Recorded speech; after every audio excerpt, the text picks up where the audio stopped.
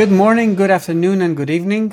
Welcome to another episode of Rethink Culture, the podcast that shines the spotlight on business leaders who are creating intentional cultures, who see their employees not as resources to be managed and directed, but as people that need to be led and inspired.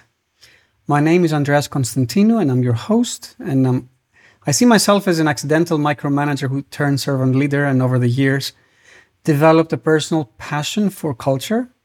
And I'm also the founder of Rethink Culture, which is a company that aims to help create 1 million healthier, more fulfilling work cultures.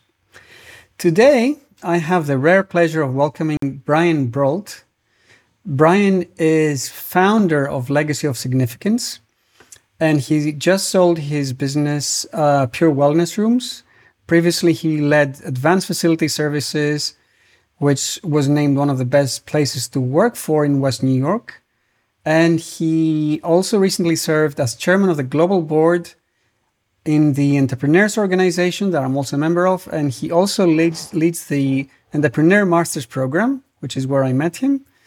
And what I love about Brian is that he always looks for the good in people and recognizes the humanity in people. And I'm sure you have lots more to talk to us about that. Welcome to the Rethink Culture podcast, Brian. Oh, Andreas, I'm really excited to be here. I think you and I both approach life and approach leadership and leading organizations the same way. And so I'm really excited just to kind of share stories and go on this journey with you. So thanks for having me. Let's do that. So let's first hear about the Legacy of Significance, which is your passion and your current business, as I understand it. Yeah. So, probably 5, maybe almost 6 years ago, I started. I was at a point in my life where I had stepped away from day-to-day leadership of the companies that I had, and I wanted to put my efforts towards really more of a purpose-driven project. And as I look at my journey through my professional career and life, I was at a point where I wanted to focus on helping to lead people on a journey of self-discovery. I am a forum trainer in the entrepreneurial world, which is those are peer-to-peer networking small groups that we go on a journey together and help navigate our lives and get clarity around our next steps, whether it's professionally and family or personal journeys. And so I train people on that, but I'm very involved in leadership development. I'm one of the formators of the Leadership Academy program in the Entrepreneurs Organization as well. And I love that part of my life. And so I thought if I could spend the remaining years of my professional life helping people to live their best life, inspire happiness through things like leadership development, retreats, whether it's couples retreats or corporate retreats or forum retreats or executive education or helping to develop new or middle-level managers and companies to be really effective in their role. That's just what I love. That's what gives me energy. And so if I could spend the rest of my professional life doing those kinds of things, that would be great. And so that's really what inspired Legacy of Significance is really the ability to live our best life. And so what's really interesting is I didn't really want to create a whole new company that required employees and a team and really me to be a CEO of anything. I just wanted to be able to show up and have a positive impact in the lives of others. And yet, inevitably, I think as we entrepreneurs do, it has really started to develop into quite an organization. So that's kind of where I'm at today. So in your journey, Brian, was there an inflection point or a point where you became more conscious as a leader, conscious about how you led your team and conscious about the culture you built? Yes, there were 2 points, I think. One was a difficult position for me. I had built the first company I had, Advanced Facility Services, was I would guess it was probably somewhere in the neighborhood of 100 employees. And I walked into work one day And it had grown into a decent sized company. But I walked into work one day and I looked at everything that was on my calendar for the day, and I didn't want to do any of it. It was important meetings. It wasn't that they weren't important things, but it was, sitting with our head of HR and approving a new compensation structure. It was meeting with our controller and our chief operating officer about budgets. And I was meeting with one of our operations managers who was struggling with one of his people. And I just looked at it and I thought, what have I built, and why is this requiring all the things of me that I don't enjoy as much? And I started to think, well, maybe I've built this company and I can sell it now. But I loved I loved building the business. And so what I did, Andreas, is I realized that I have this belief, and that is I think everyone has at least a little bit of entrepreneurial spirit in them. And yet most people either don't have the courage or they don't have the nurturing environment to give them the ability to step out, or they've gotten themselves in a life situation where it's difficult to take on that risk of actually starting their own entrepreneurial venture. And so what we did is we took this company that we had built, and that was about 100 people, and we looked at it and said, let's take the 6 areas of our business and divide them into kind of like their own individual businesses. And so there was really 5 lines of business, but then we also had a division geographically that was 1,600 miles away.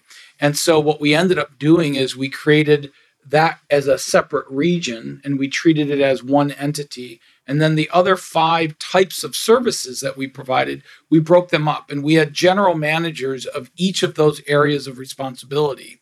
And we structured them. So we used the great game of business by sharing our numbers, and allowing them to see and control the numbers that they had influence over. We set them up. They were responsible for their financial performance, their sales and marketing. We gave them support, overall company support in the areas of human resources, accounting, administrative support, and then there was an overarching leadership team that oversaw the entire organization. But below that, each general manager was able to run that business and make decisions within our core values that gave them autonomy. And so what happened is we went from about 100 employees to 300 employees in about 3 years. And really what my role then became was working shoulder to shoulder with these general managers as partners in building businesses. And it really allowed me to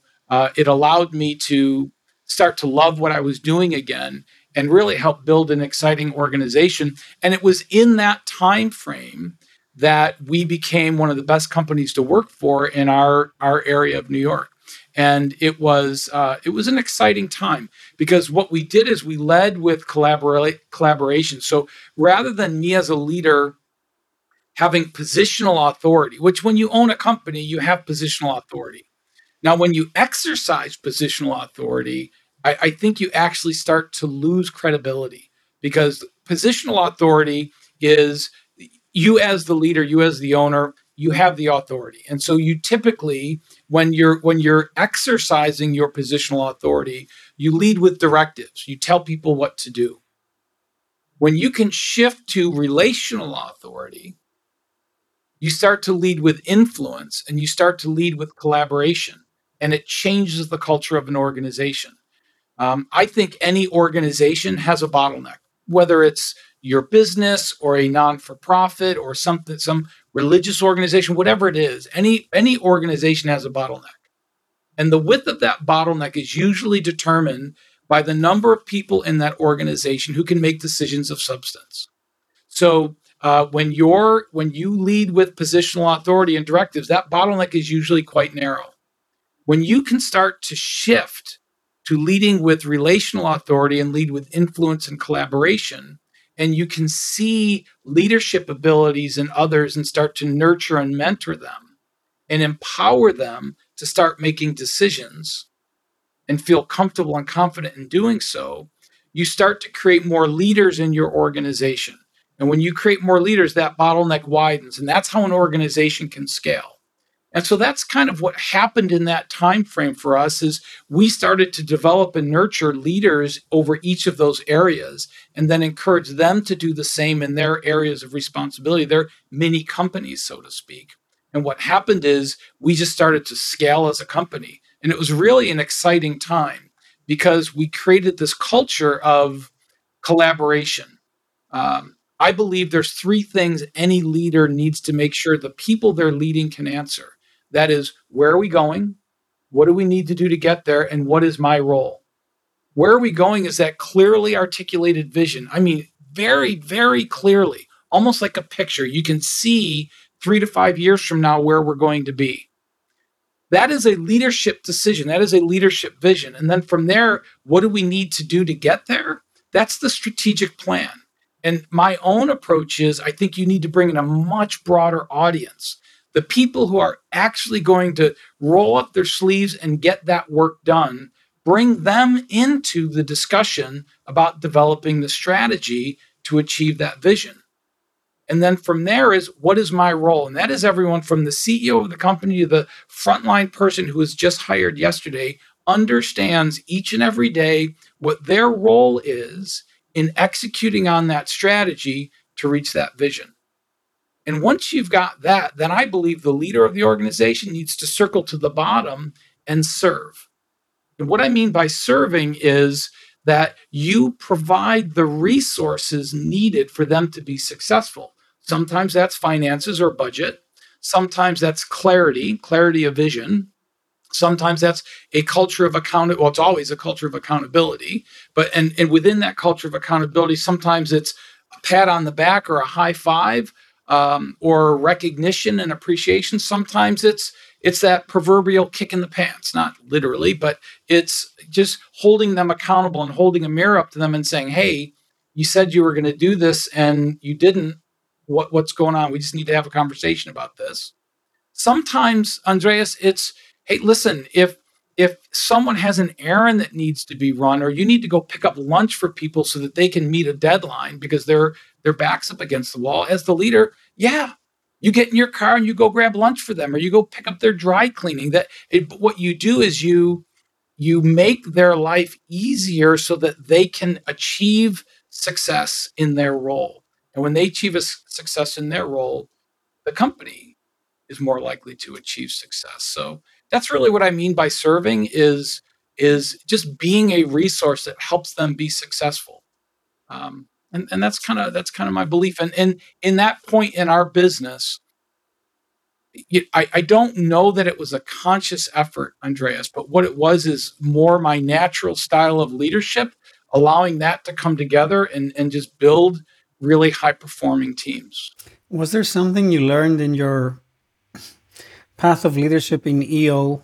I mean, you went all the way up to global chair. Was there something you learned in that journey which changed the way you led your company?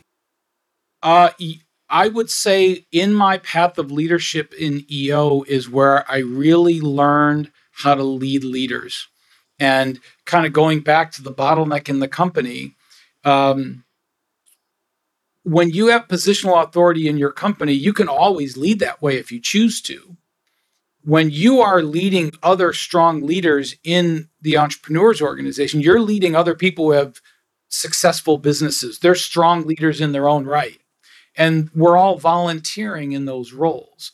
And so you won't be successful sustainably in EO if you are leading with positional authority, because quite frankly, a title in EO is just that. It's a title. You don't have positional authority in EO. You need to be successful sustainably. You need to shift into leading with relational authority and leading with influence and leading with collaboration. And it needs to be genuine collaboration. And that is recognizing that the wisdom is in the room. You have incredible experience you're surrounded with, and learning how to pull people's perspective and input into how to be successful as an entity within the entrepreneurs organization is essential.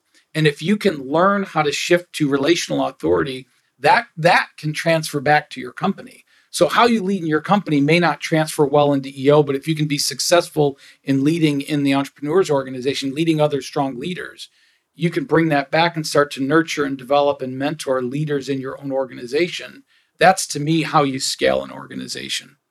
But to be honest, Andreas, I never really, my style of leadership was always just to be very authentic. And I never had the confidence in myself as a leader. I was asked to play a number of leadership roles on my path of leadership in EO over a period of 10 years. And I never really understood why I kept getting asked to be a leader, to step up into higher level of leadership. And there's two things I think that happened. One is, and I say this today, when people ask me, hey, how do I evolve in leadership in EO? My answer is always the same, and it would be the same in a business. And that is, just be 100% focused on being the best you can in the role you're in right now. Just assume you're this, after this role, you're done. And so be the best you can be. And in EO, for certain, when you're in leadership in the entrepreneurs organization, you're taking time away from your business, away from your family, your own personal life, to invest in leading, volunteering to lead in a role.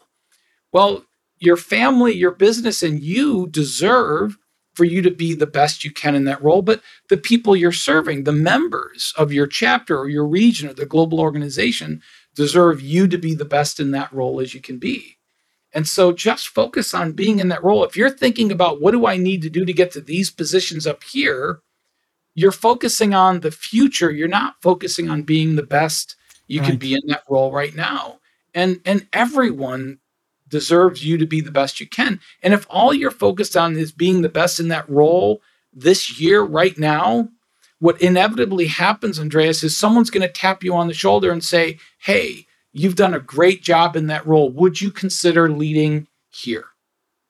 And if your interest is just genuinely in serving and helping advance the organization, you're probably going to get asked to step up into leadership, whether you want to or not. Most of the time that I was asked to take on new roles in leadership, my initial reaction was no. I'm done. I just want to go back to being a member and running my business and being a father and a grandfather. Yeah. And so I generally would say no most of the time that I was asked, and would need to be talked into it. But part of that is I just never thought I was a very good leader. I didn't. And all of a sudden I found myself in a point where I was going to be the chair of the global board of directors of EO.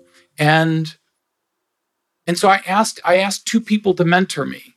One was a guy named Jeff Hoffman, one of the founders of Priceline.com. And I wanted Jeff to mentor me because he and I were very aligned on the value of entrepreneurs and entrepreneurship in making an impact in the world. So I wanted to partner with him, which eventually evolved into the relationship we created with the United Nations and bringing entrepreneurs from around the world to kind of take our unique way of being tenacious and not taking no for an answer, and being innovative and creative, and taking our hearts and applying it to the way the world solves problems.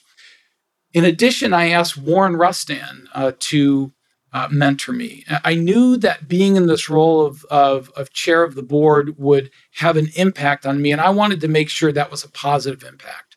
And so I wanted to make sure that I had balance in my life and that the priorities in my life were intact. And so I asked Warren to mentor me. And in the very first meeting, I said to him, Warren, I'm really nervous because I just don't think I'm a very good leader, and I don't understand how I've gotten to where I'm at. And he said, Brian, read a book called Discover Your True North. It's by a former CEO of a company called Medtronics by the name of Bill George. And he said, just read that book and then let's talk. So I read it. And in the very first chapter, in essence, what it says is the era of Jack Welch, where the smartest person in the room evolves into leadership, has gone. What's taken its place is those with higher emotional intelligence, those who genuinely care about the people they're leading and those who are good at building teams, those are the people today that are evolving into leadership. Andreas, I was 52 years old when I read that book. And it was the first time in my life where I thought, wow, okay, if this is what people see in me, this feels more like me. Because I do feel like I have more emotional intelligence than intelligence quotient. I've never been the smartest person in the room, even when I'm alone. But I do genuinely care about people. I do look for the good in people and good in situations. And I do love building teams.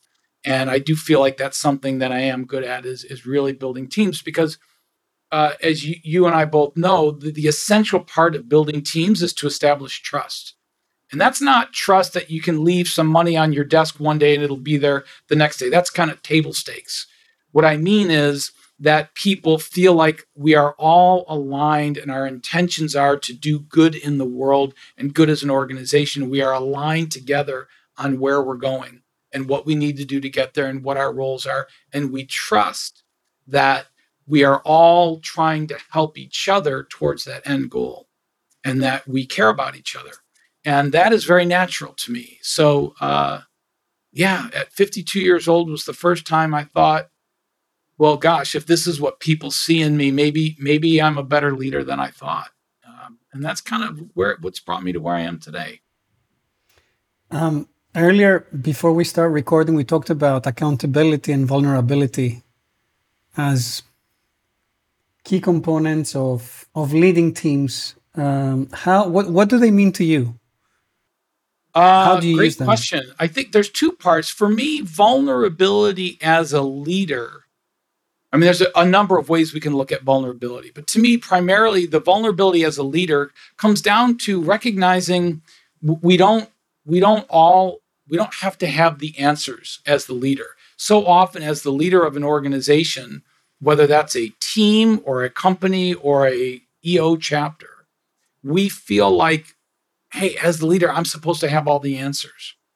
And, it's interesting. My company, Pure Wellness Rooms, in 2010 was identified by Hyatt Hotels as a brand standard in the Americas. So Canada, the US, Latin America, Caribbean.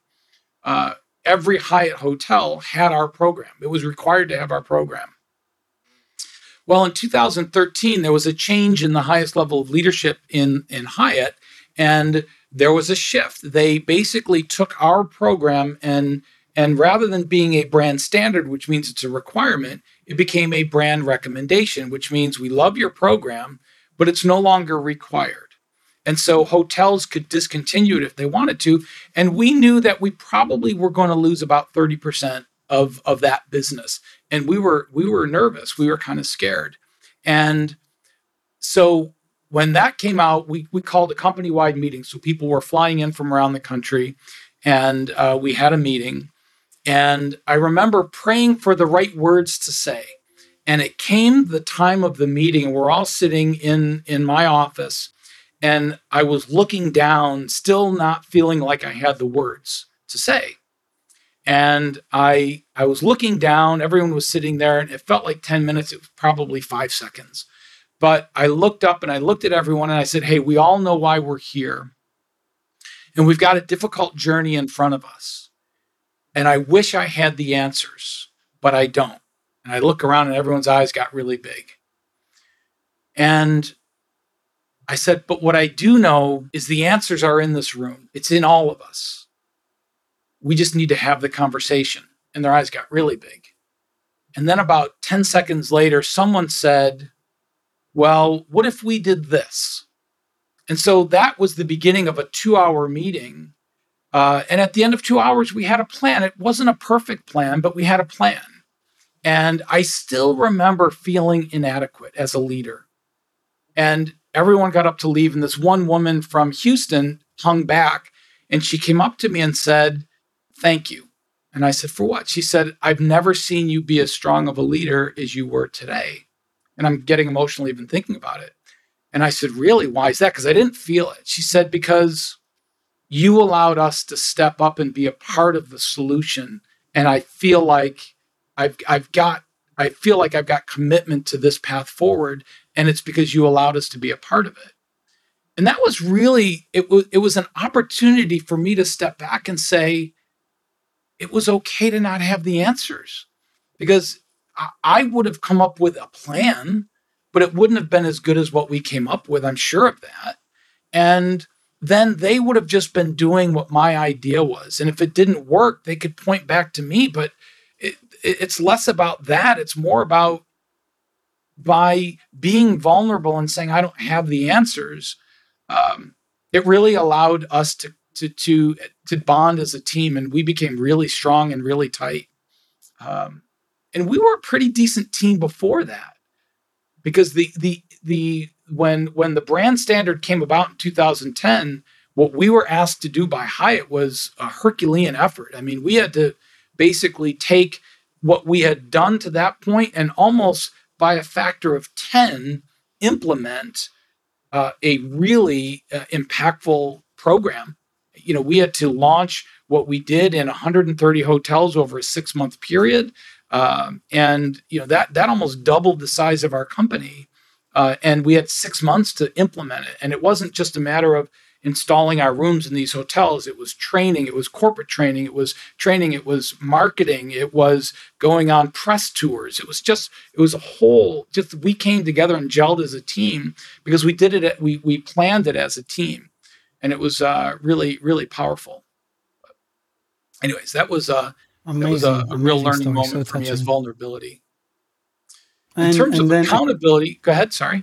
Yeah, I was going to ask about accountability. Yeah, so accountability, so recognizing the shift from positional authority, where you tell people what to do, to relational authority, where you have influence and collaboration. Part of influence and collaboration is creating agreements. And there's a difference between leading by agreements and leading by dictating. When you create agreements, it's you and I, Andreas, you and I have an agreement. We have a conversation. We have a vision of where we're supposed to go. And we have an agreement between the two of us of what it's going to take to get there. And you play part of that. I play part of that. And so you as an individual are going to put more pressure on yourself to live up to an agreement than to meet an expectation I've placed on you.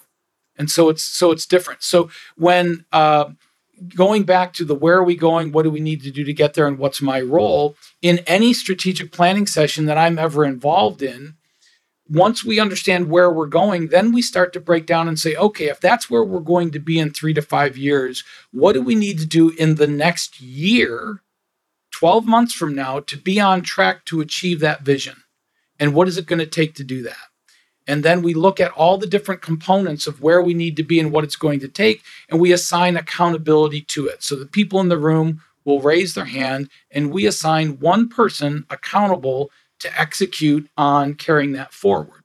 Then we say, okay, great. If that's where we're going to be in a year, where do we need to be in the next 90 days to be on track to achieve that yearly target?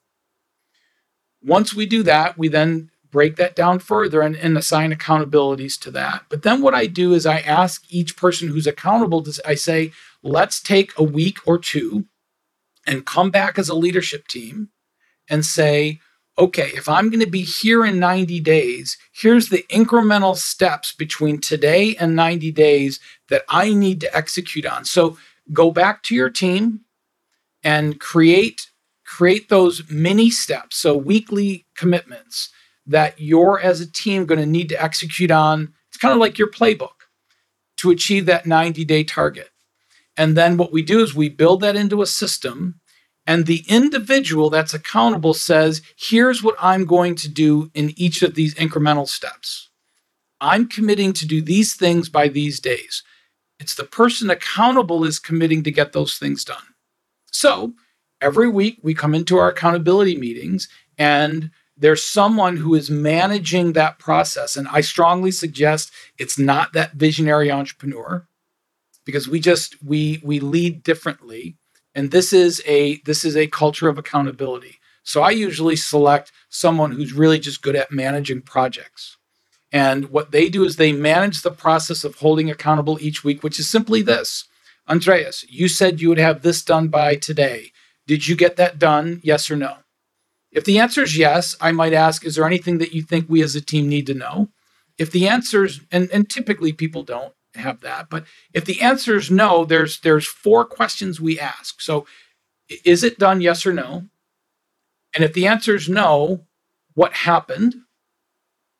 Why didn't it get done? Just so that we as a team are all involved in that. And also there's a level of accountability with that. And then after that is what is a date you can recommit to make sure that gets done? And then is there any collateral damage? So I guess there's 5 things. Once you get by the initial question, if that's one of them, is there any collateral damage or other impact that you not achieving that or accomplishing that has? In other words, are there things that you've committed to that are going to have to be delayed?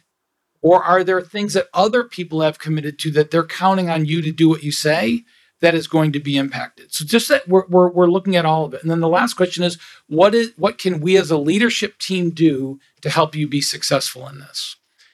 You're owning it. You're explaining why it didn't get done. You're recommitting to a new date. You're talking about the collateral impact of not having that done, what it may have, just so we're aware of it. And then we're also saying is, hey, this is your accountability, but we succeed together as a team and we fail together as a team. And so what can we do to help you be successful in this? And it works. And here's the other thing, Andreas, is that when you are part of that team, you don't feel like you're being judged because you're the one who said, I will do this by this time. You're the one who's coming to the meeting and saying, I didn't do it. But you know what the questions are going to be because they're the same for everyone every single time. What happened? When can you recommit? What is the collateral damage? And what can we do to help you be successful? It's the same every time. It's a brilliant recipe. Yeah, it works. I really understood the power of accountability through EO, through leading committees in EO. I really hadn't had any exposure to that principle. And if I look back at my career, I was 100% in what you call positional leadership.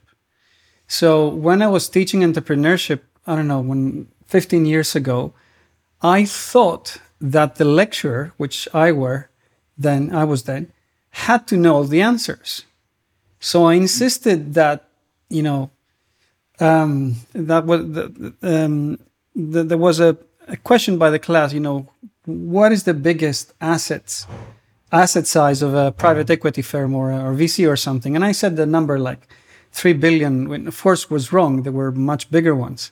And people Googled it during the class and proved me wrong, but I felt I had to know everything, which was so wrong now. And I understand that. And then through EO, I learned that there's so much more power if we hold the team accountable. And here is the detail, not to the chair, not to the committee leader, but to each other.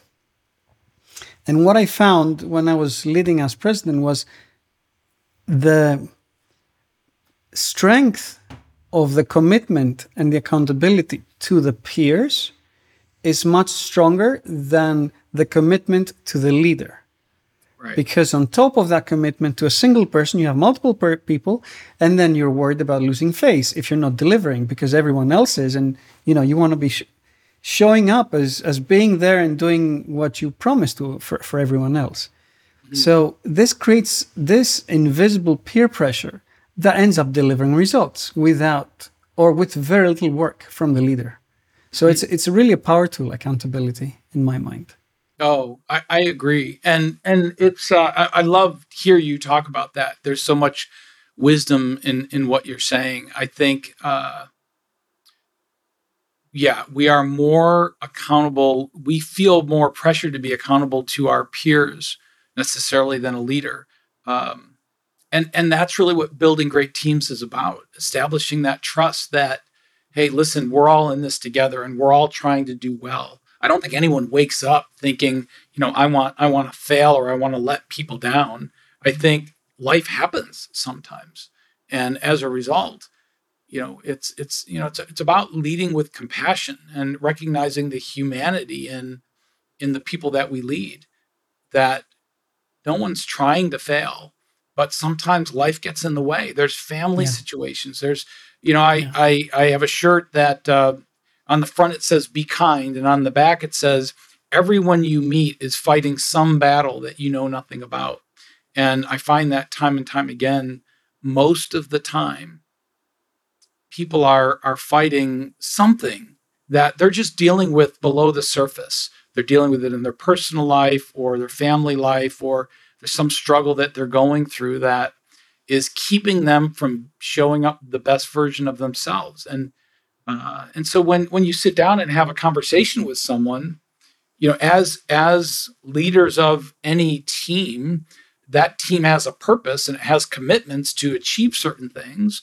And leading with compassion doesn't mean we don't meet our goals. In fact, leading with compassion probably makes it so you're more likely to achieve your goals, because what you just described about having that commitment to your peers is when you are part of a team and you view that this is the team's commitment, not an individual's commitment, but the team's commitment.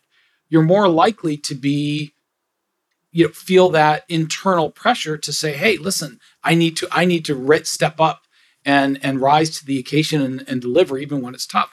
But as the leader, to sit down and say, hey, Andreas, I need to talk to you about this particular issue because you've made a commitment and it looks like we're behind, and we need to make sure that we achieve success here.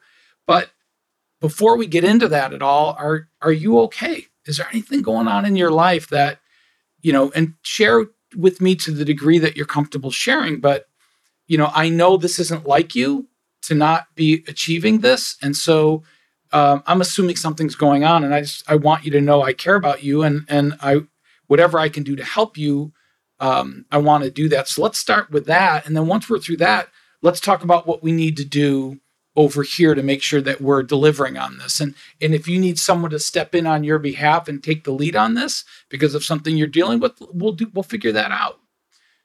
But it's interesting because leading with compassion actually requires you to hold people accountable. And again, it's holding them accountable to what they've agreed to or committed to. Right. But it's also having those difficult conversations.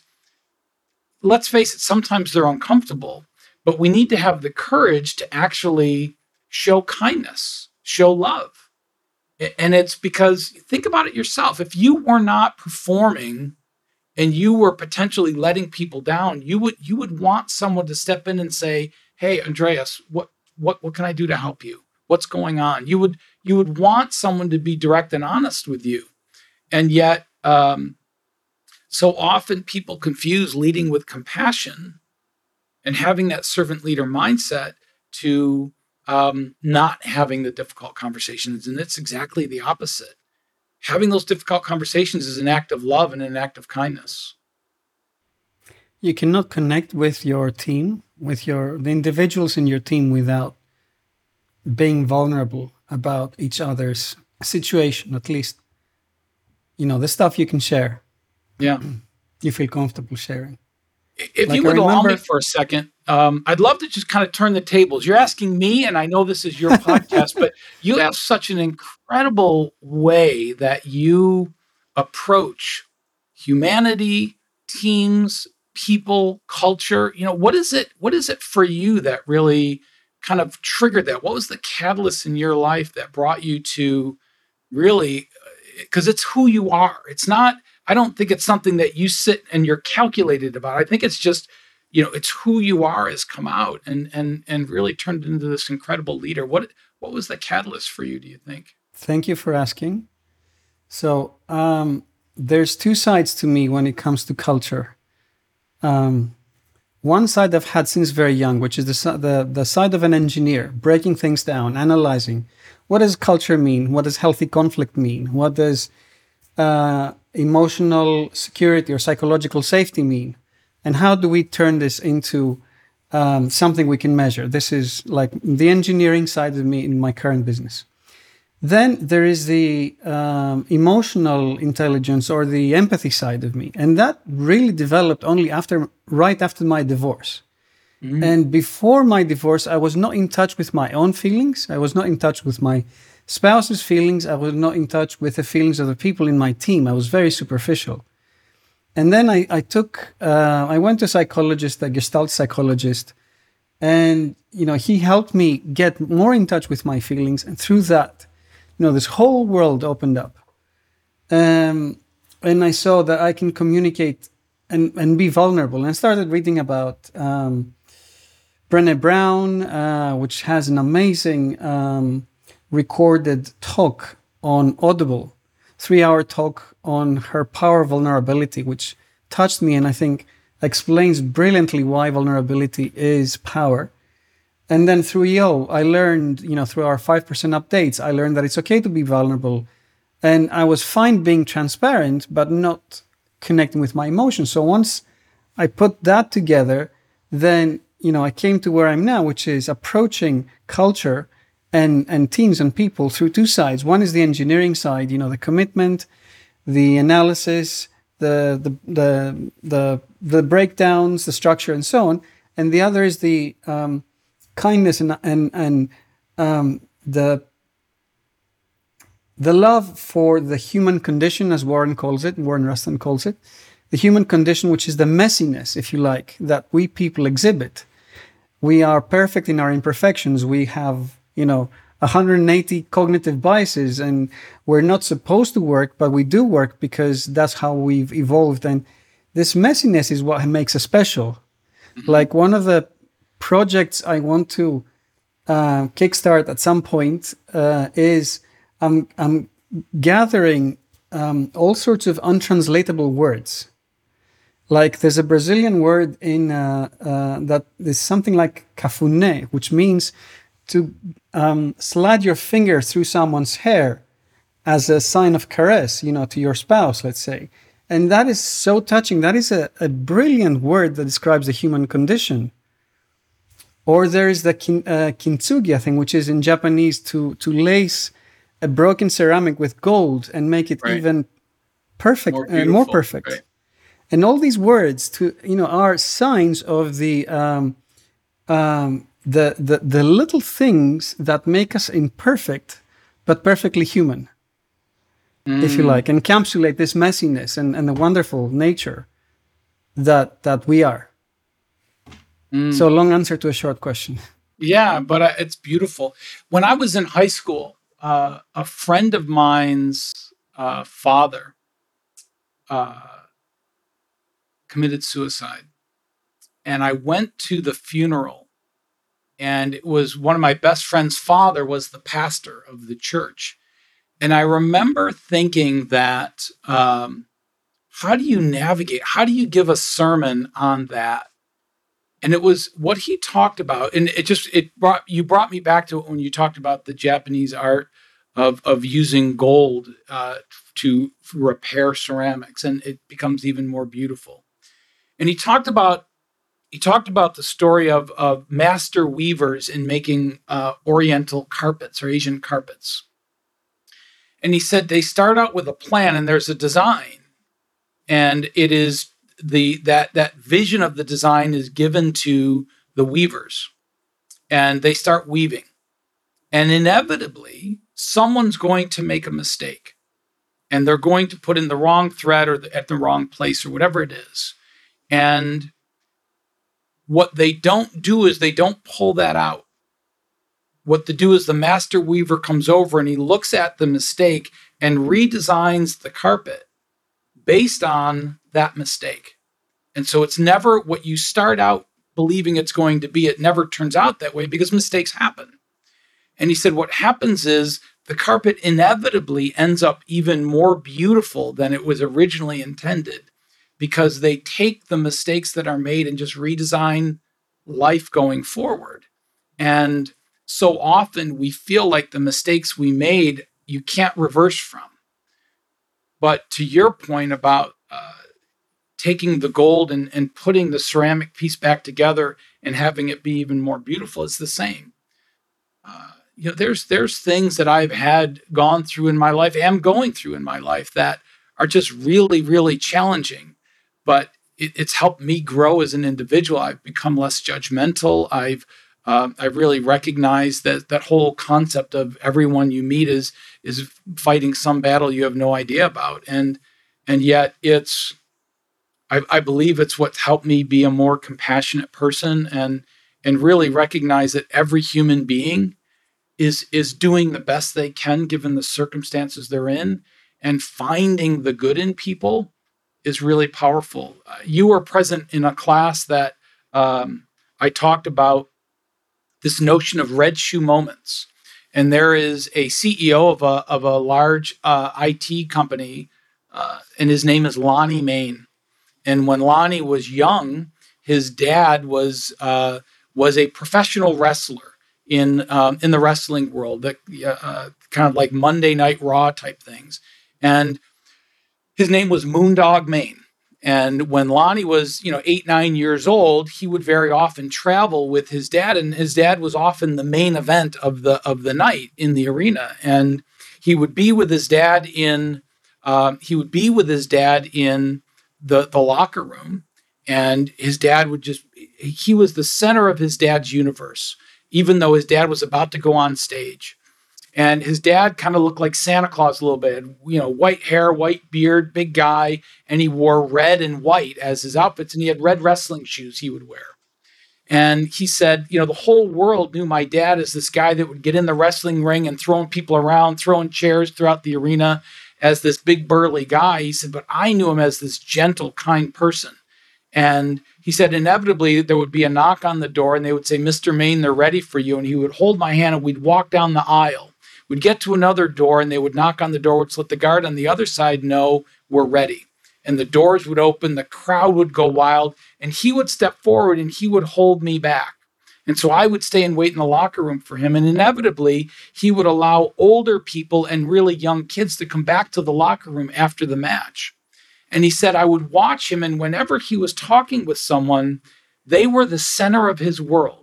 He made them feel like they were the most important person in their life for that moment in time.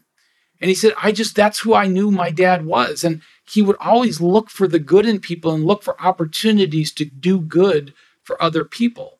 He said, then not too long after that, my dad died. He said, so I grew up with this image of this man in red shoes, just making other people feel good about themselves and seeing the good in others, and opportunities to do good.